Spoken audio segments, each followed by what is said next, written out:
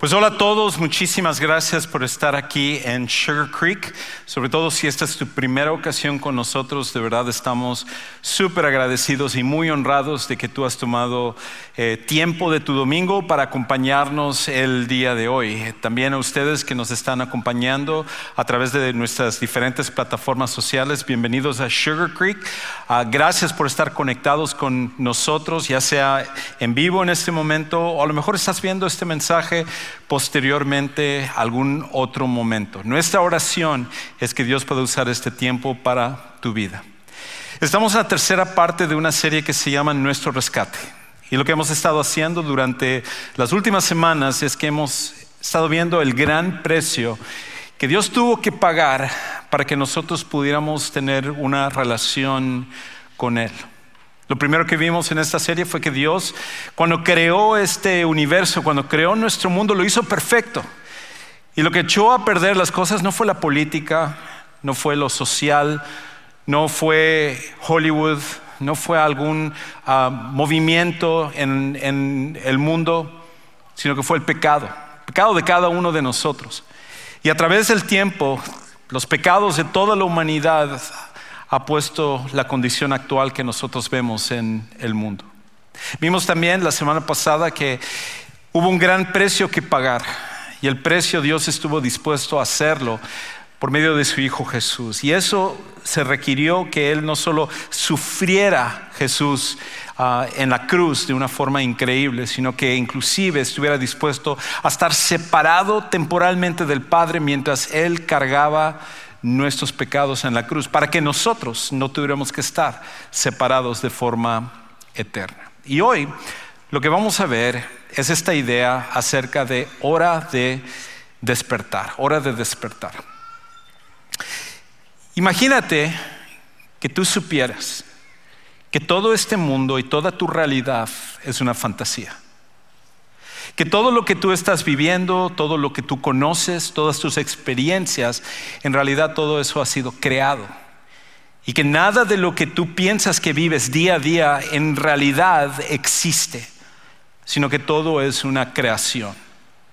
El mundo real que tú piensas que existe en realidad es una fantasía.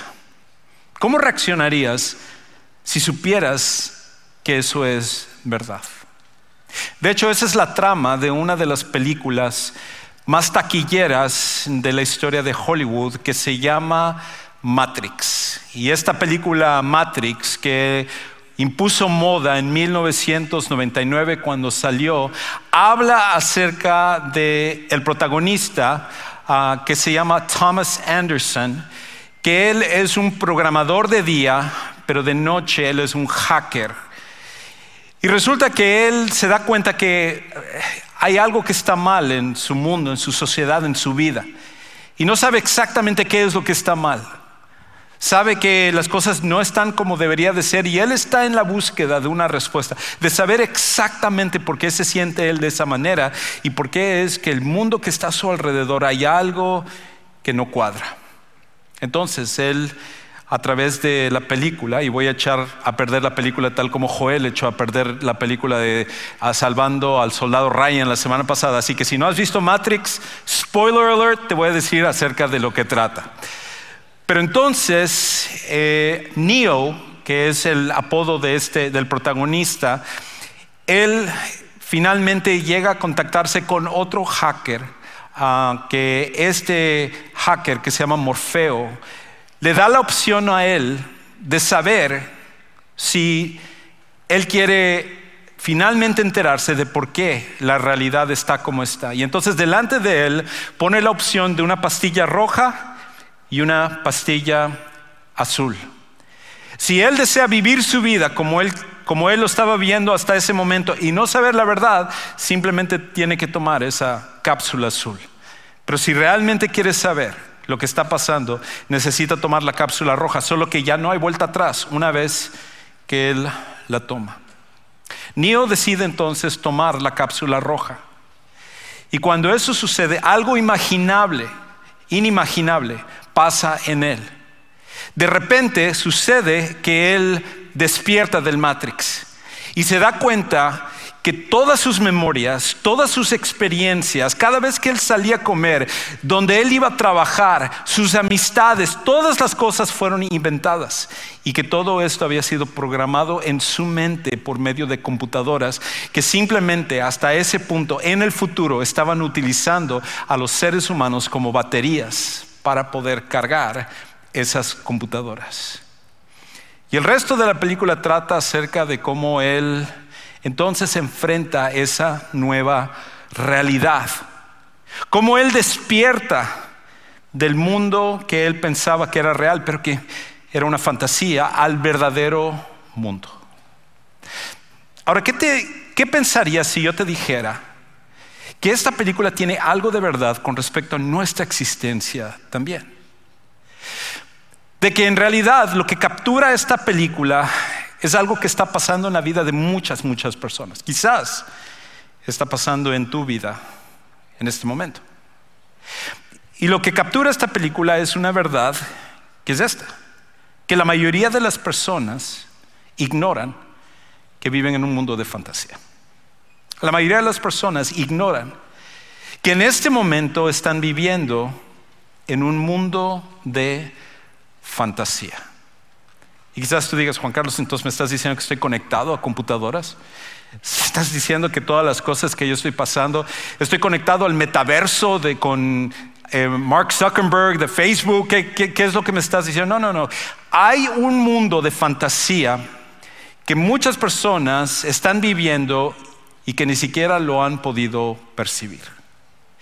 Sabemos que hay partes de este mundo, hay cosas que suceden en este mundo que deberían de delatar que no es el mundo real, pero muchas personas, lejos de despertar a la realidad, siguen viviendo en este mundo de fantasía como si fuera real.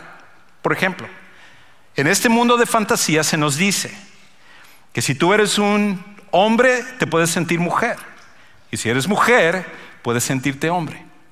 De que tú puedes cambiar tu género simplemente mutilando a un niño o a un joven para que se vuelva del otro género y poder cuadrar un cuerpo con lo que siente por dentro. Es un mundo de fantasía. Es un mundo de fantasía donde se piensa que la pornografía puede ayudarte a tener una vida mejor de intimidad. Es un mundo de fantasía donde jóvenes pueden decir: porque está legalizado la marihuana en ciertos estados, entonces lo puedo consumir y no va a haber ningún daño.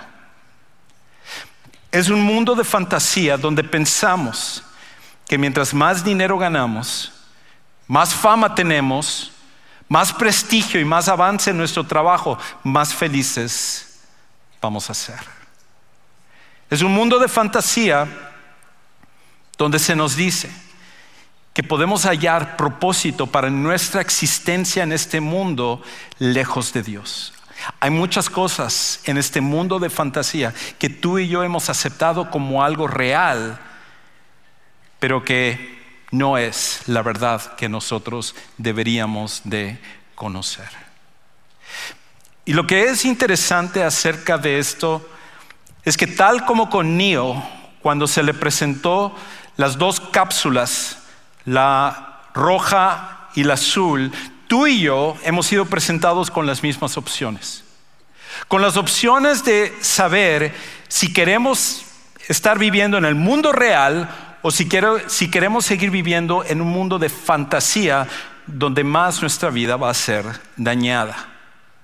Y la única manera en la cual nosotros podemos tomar la pastilla roja y despertar hacia el mundo real es así. Solo al conocer a Jesús despertamos del mundo de la fantasía al mundo real. Solo cuando nosotros ponemos nuestra fe en Jesús como nuestro Salvador personal, despertamos de un mundo de fantasía creado que no existe realmente y que jamás puede llenar nuestras vidas y jamás nos puede dar propósito, y que cuando nosotros despertamos a la realidad, nos damos cuenta que solo en Jesús podemos entender el propósito de la vida, el propósito del matrimonio, la realidad de nuestras relaciones, la manera como nosotros podemos vivir, cómo nuestra existencia tan corta en este mundo puede tener un impacto no solo para esta historia, sino para la eternidad. Solo es a través de Jesús que entendemos nuestra verdadera realidad y no continuar viviendo en un mundo de fantasía. Ahora, esto de aquí no es algo que simplemente es algo que yo estoy inventando, sino que en realidad conocer, como cuando venimos a Jesús, es como despertar. Es como que estuvimos durmiendo todo este tiempo y alguien vino y nos despertó, y al conocer a Jesús, Él fue el que nos levantó, y ahora nosotros entendemos la realidad del mundo y es como que estamos despiertos y ahora podemos ver claramente las cosas. Yo no soy el primero en utilizar esta idea, sino que otros lo han utilizado también. Una de estas personas es una mujer que se llamaba Joy Davidman. Y Joy Davidman fue una mujer que vivió en el siglo XX, una mujer súper inteligente, de descendencia judía, viviendo en la ciudad de Nueva York, junto con su familia, sus padres inmigrantes. Desde pequeña ella demostró una súper inteligencia. Por ejemplo, ella tenía una memoria prodigiosa. Su padre en un momento le enseñó una partitura de Chopin. Y ella, viéndolo una vez, lo hizo a un lado y pudo tocar toda la partitura de Chopin solo viéndolo una vez. A veces ella participaba en obras de Shakespeare y solamente leyéndolo en una ocasión podía repetir todo de memoria. Se había dado cuenta que ella tenía una inteligencia increíble. Inclusive en la secundaria ella impuso el récord de mayor puntuaje en todos los exámenes, lo cual le llevó a graduarse de la preparatoria a los 14 años e ingresar a la universidad a los 15 años, del cual se graduó antes. De ahí se fue a hacer una maestría a la Universidad de Columbia, una de las universidades más prestigiadas de Estados Unidos, y se graduó en 3 semestres en su maestría. Constantemente mostraba esta mujer, Joy Davidman, una inteligencia increíble. Pero en el proceso de su vida, ella rechazó a Dios. Y ella pensaba que creer en Dios era una tontería. Así que ella empezó a refugiarse en otras cosas. Terminó, por ejemplo, entrando a un movimiento que era el movimiento comunista. Y siendo parte del movimiento comunista en Europa y en diferentes lados del mundo, pensando que el comunismo podría darle a ella esa plenitud, ese propósito del cual estaba buscando. Y a medida que más se adentraba con su inteligencia, se dio cuenta que el comunismo, en vez de componer las cosas, siempre echa a perder las cosas. Que el comunismo falla en todos lados, y ella terminó desilusionada del comunismo y empezó a buscar en otros lados. A la postre, en ese movimiento conoció a otro hombre que sería su esposo, y con él tuvo 2 hijos. Pero su matrimonio empezó a ser una pesadilla. El hombre empezó a sufrir de depresión y de ataques de pánico, y había ocasiones en las cuales se desaparecía, no llegaba a la casa una noche, y luego en otra ocasión una semana, y luego un mes, y así había una inestabilidad en ese matrimonio que le estaba afectando. Y cuando tuvieron a sus 2 hijos, 2 niños pequeños, ella estaba desesperada por saber qué es lo que iba a hacer, porque no podía seguir con un matrimonio de esa manera y no podía seguir con una vida donde no había respuesta para lo que ella estaba buscando. Y finalmente en su corazón salió esta idea que ella necesitaba de Dios. Y fue en su cuarto, mientras veía a sus hijos durmiendo una noche, que ella finalmente vino a entregar su vida a Dios, lo cual cambió las cosas. De hecho, cuando ella escribe acerca de esto, ella lo narra de esta manera, lo dice así: por primera vez en mi vida me sentí indefensa. Por primera vez mi orgullo se vio obligado a admitir que después de todo no estaba tranquila, dueña de mi destino y capitana de mi alma. Todas mis defensas, todos los muros de arrogancia y jactancia y amor propio tras los que me había escondido de Dios se derrumbaron momentáneamente y Dios entró. Había una persona conmigo en aquella habitación, directamente presente en mi conciencia. Una persona tan real que toda mi vida anterior era en comparación un mero juego de sombras. Y yo mismo estaba más viva de lo que nunca había estado. Fue como despertar del sueño. Joy Davidman, a la postre, siendo una gran escritora y empezando a volverse famosa y explorando ya el cristianismo como la respuesta para su vida, empieza una relación de 2 años y medio con un famoso escritor de la Universidad de Oxford que se llamaba C.S. Lewis. Y termina ella, a la larga, después de que se divorcia, su matrimonio se viene completamente para abajo, casándose con C.S. Lewis, uno de los más grandes pensadores cristianos de la historia. Pero lo que me llama la atención es cómo ella describe ese cambio que hubo en su vida. Cómo ella pasa de ser una persona que sentía que estaba durmiendo con toda su brillantez, con toda su inteligencia, con todo su potencial, con todo lo que había logrado. Todo eso era como estar dormida, pero solo es hasta que encuentra a Jesús que siente que finalmente despierta al mundo real. Ahora, Matrix no es el primero en hablar de eso. Joy Davidman no es la primera en hablar de eso. De hecho, en la Biblia se nos habla acerca de esto. Hace 2000 años, un hombre que originalmente se había convertido en el enemigo más grande del cristianismo, encuentra a Jesús y cuando se ve cara a cara con él, cambia su vida por completo. Era como que él también había estado dormido y ahora pasa a despertarse. Y en su encuentro con Jesús, él entonces recibe no solo cambio de vida, sino una misión para el resto de su vida. Nosotros lo conocemos como Pablo. En ese momento él era Saulo de Tarso, pero él a partir de ese momento se convierte en Pablo el apóstol. Y él empieza a hacer que su misión en la vida sea que otras personas conozcan acerca de Jesús para que sus vidas también puedan ser transformadas. Y él empieza a hacer viajes y a fundar iglesias y a hablar con cristianos. Y uno de los grupos que los cuales él no conocía personalmente era un grupo de cristianos, una iglesia que radicaba en la ciudad que era considerada la más importante de esa época, que es la ciudad de Roma. Y entonces en la ciudad de Roma había este grupo de cristianos que estaba tratando de entender su relación con Dios. Y Pablo escribe uno de los libros más profundos de toda la historia. Profundos porque obviamente inspirado por Dios, pero profundos por su contenido, por la teología, por el hecho de que uno puede leer este libro y estudiarlo toda la vida y todavía no entender todas las profundidades de este mensaje. Nosotros la conocemos este libro hoy en día como la epístola o la carta a los romanos. Y en esta carta que Pablo escribe a este grupo de cristianos que él no conoce, él toma el tiempo de escribir por 11 capítulos lo que Dios hizo por nosotros, lo que hemos estado viendo en esta serie, de cómo las cosas comenzaron perfectas, pero nosotros lo echamos a perder. Y todo lo que Dios tuvo que hacer, todo lo que Dios tuvo que actuar y lo que Él tuvo que sacrificar para perdonarnos y darnos propósito para nuestra vida.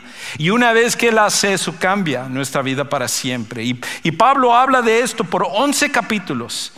Y entonces cuando Él llega al capítulo 12, Él entonces dice: después de conocer todas estas grandes verdades, que nosotros ahora hemos despertado a esta realidad, esto debe de ahora verse en su vida de esta manera. Entonces el capítulo 2 empieza él a describir cómo esto debe de afectar nuestras vidas, cómo debemos de practicarlo en nuestras vidas. Y cuando él llega al capítulo 13, usa una analogía acerca de luz y de oscuridad, de dormir y de despertar, que es muy interesante. De hecho, él dice en el capítulo 13, versículo 11, después de hablar acerca de que es necesario amar a Dios sobre todas las cosas y amar a las personas que están a tu alrededor con todo tu corazón, él dice esto: y hagan todo esto, hablando de ese amor hacia Dios y hacia las personas, conociendo el tiempo, que ya es hora de despertarse del sueño, porque ahora la salvación está más cerca de nosotros que cuando creímos. Solo cuando conocemos a Jesús es que despertamos a la realidad de la vida. Solo cuando conocemos a Jesús es que el mundo empieza a tener sentido, la vida empieza a tener sentido, el matrimonio empieza a tener sentido, la relación con hijos o la relación con papás o escoger una carrera o el dinero, todas las cosas empiezan a cobrar sentido, porque de lo contrario, ninguna de las cosas al final nos pueden llenar. Es por eso que hasta con nuestros avances tecnológicos, lo que el mundo puede ofrecernos, lo que nuestra sociedad nos puede ofrecer, al final nos deja vacíos. Simplemente lo que ahora conocemos como el metaverso de Mark Zuckerberg, lo que antes era Facebook, ahora es la idea de crear todo un universo donde tú puedes ser el que tú quieras. Tú puedes crear tu efigie, tú puedes ser la estatura, tener la estatura que tú quieras tener, ser del color que tú quieras, tener las cosas que tú quieras, vivir donde tú quieras, y entonces crear este universo de fantasía para que de esa manera tú te puedas sentir mejor. Pero justo esta semana salió un reporte de que mucho menos personas se han inscrito al metaverso de lo que originalmente se había calculado, causando que Facebook y Meta perdiera miles de millones de dólares porque la gente está buscando algo más. De hecho, esto tú y yo lo pudimos constatar durante la pandemia, porque durante la pandemia todos nosotros estuvimos en cuarentena. Estábamos encerrados en nuestras casas con nuestros teléfonos, con nuestras computadoras y la televisión todo el día. Y llegó un momento en el cual nos dimos cuenta que esto no llena, que esto no da propósito a nuestras vidas. Es por esa razón que durante esa época, a pesar de que tuvimos una vacación de 2 años en donde podíamos ver todo lo que quisiéramos en YouTube y en redes sociales y en programas y poder ver las cosas, el índice de depresión incrementó, el índice de suicidios incrementó, porque un mundo de fantasía no es lo que al final nos llena. Un mundo de fantasía no es lo que da sentido a nuestras vidas. Es por eso que necesitamos a Jesús. Es por eso que cuando conocemos a Jesús cambia nuestra perspectiva de todas las cosas para siempre. Y no solo para esta vida, sino para la eternidad también. Y la cosa es que nos damos cuenta que este mundo de fantasía que está a nuestro alrededor, que se nos está ofreciendo, el mundo de fantasía inevitablemente se está acabando. Todo lo que vemos a nuestro alrededor se está acabando. Inclusive Pablo lo dice de esta manera en Romanos capítulo 13, versículo 12.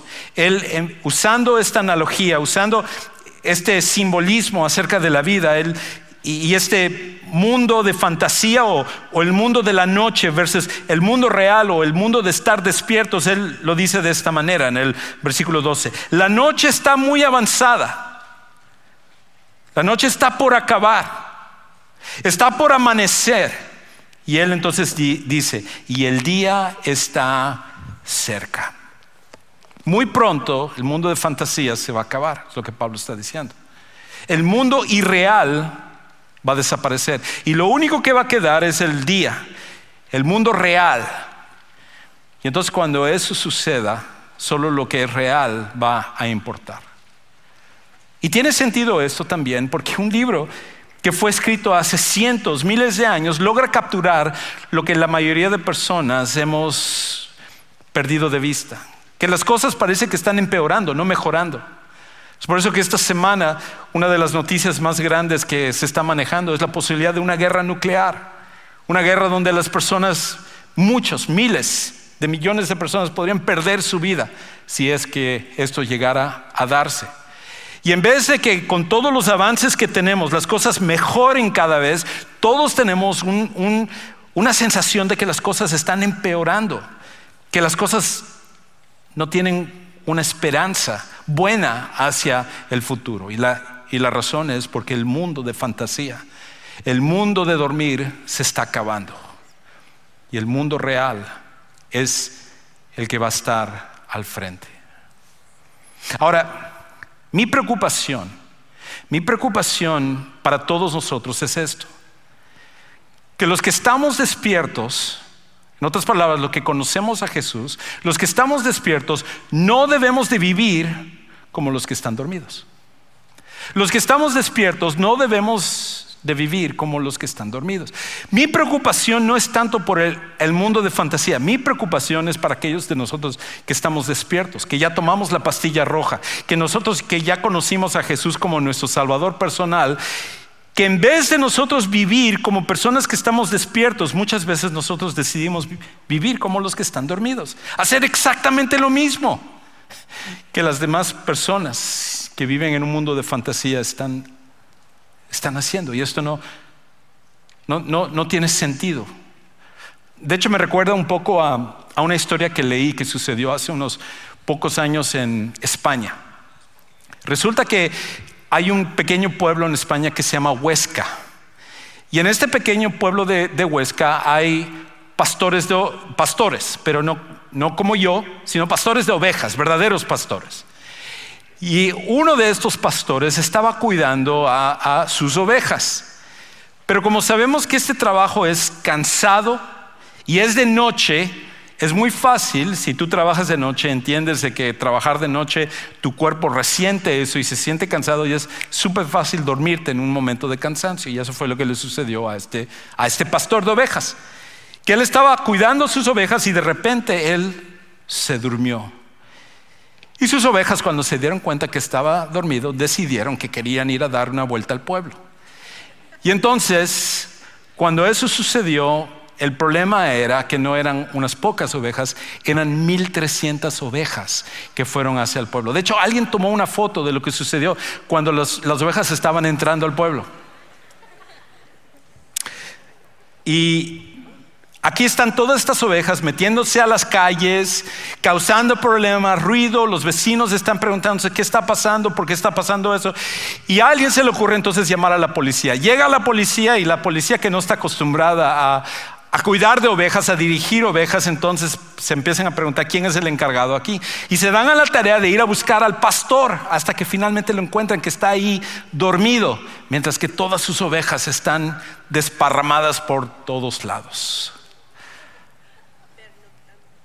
Creo que eso es lo que nos está pasando a nosotros, los seguidores de Jesús.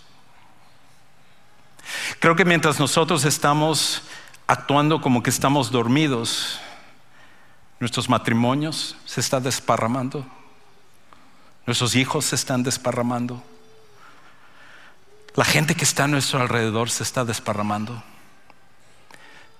Cuando nuestros hijos pasan más tiempo en un teléfono que con nosotros estamos dormidos.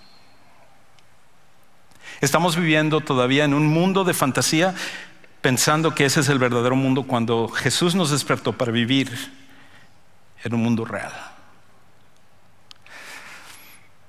Lo que nosotros necesitamos entender es que los que estamos despiertos necesitamos vivir diferente a los que están dormidos. De hecho, Pablo lo dice de esta manera.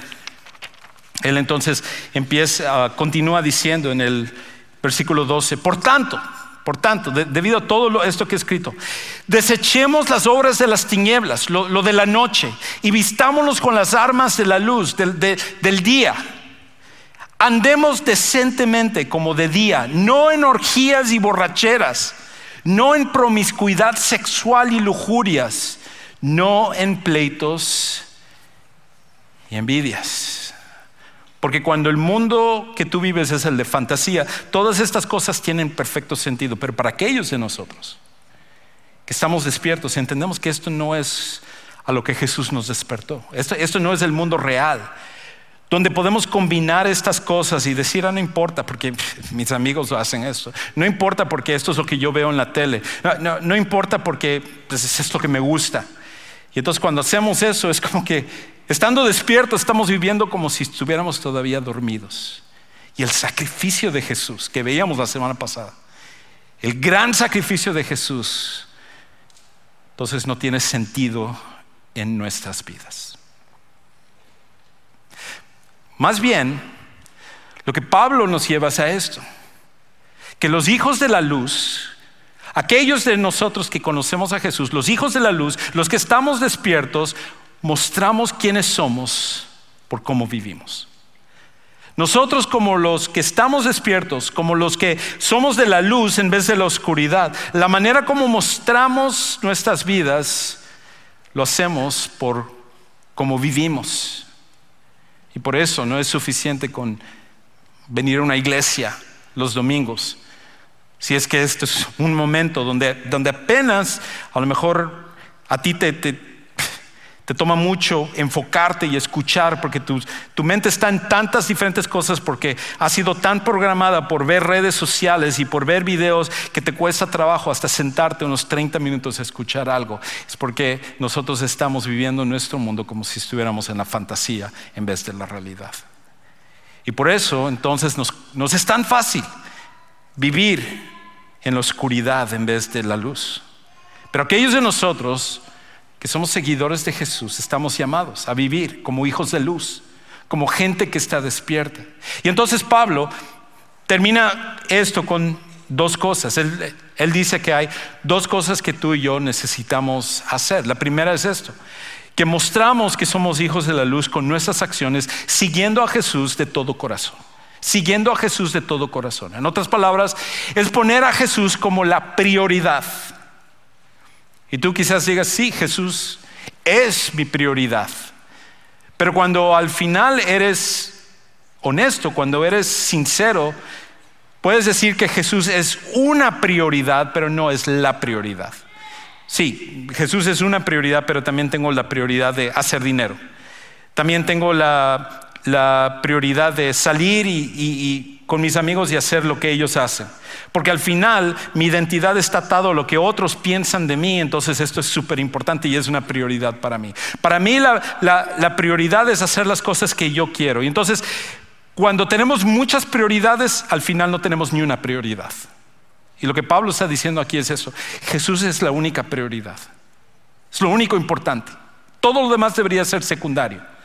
Todo lo demás en nuestra vida debería de tener un segundo plano, porque si Jesús se sacrificó para despertarnos y ahora nosotros podemos ver las cosas claramente, entonces debemos de seguir a Jesús como lo más importante en nuestra vida. Y entonces Pablo lo dice de esta manera. Dice en el versículo 14: antes bien, vístanse del Señor Jesucristo. En otras palabras, que sea eso tu prioridad. Que desde el momento que tú te levantes cada día, lo primero que sea es: gracias, Jesús, porque tú has hecho por mí. Y cada decisión y cada manera de tratar a otra persona, y cada momento en que estás trabajando, y cada momento que manejas, o que estás en el colegio, o cada vez que tú lees un texto, o tú mandas un mensaje, o tú hablas con una persona, la prioridad es Jesús. Y cuando llega el final del día y tú te acuestas, que lo último sea no tu Instagram, no tu Facebook, no tu Twitter, no tu TikTok, sino que sea Jesús. Porque al final Él es la prioridad de todas las cosas. Pero hay una cosa más que tiene que ser parte de esto: es no solamente hacer de Jesús la prioridad de nuestras vidas, sino que hay otra parte.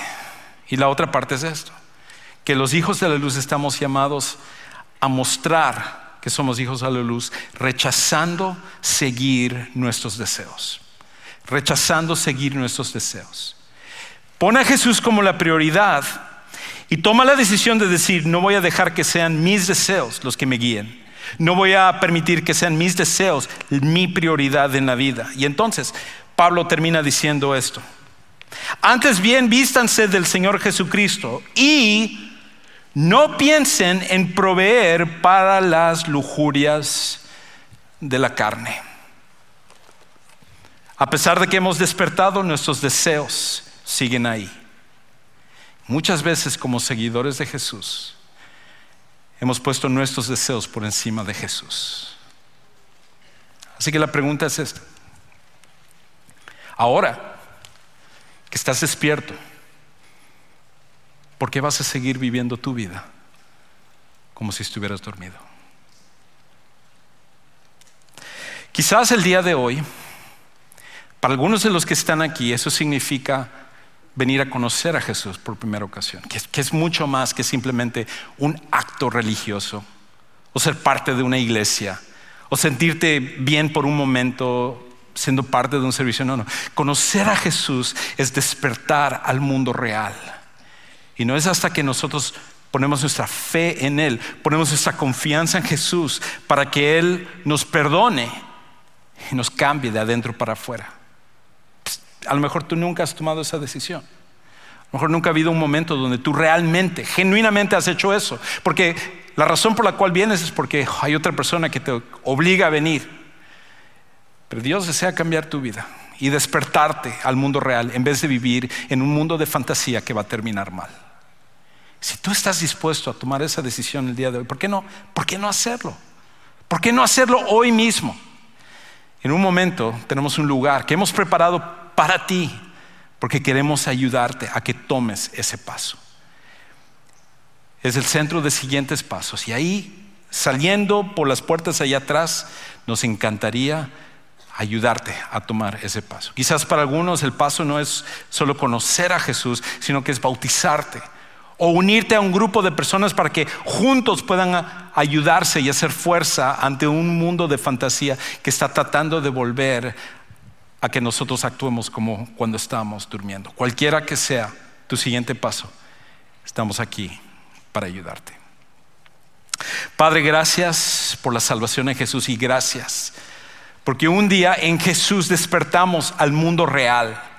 No un mundo creado por un enemigo que trata de destruirnos día a día, y que nosotros nos hemos sentido atrapados en ese mundo, pensando que es lo único que importa.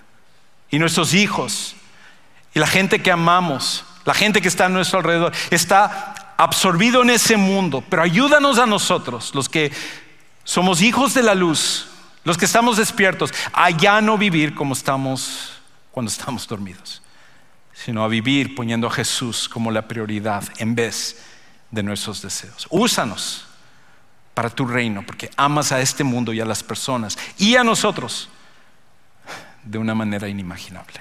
Y todo esto oramos en el nombre de Jesús. Amén.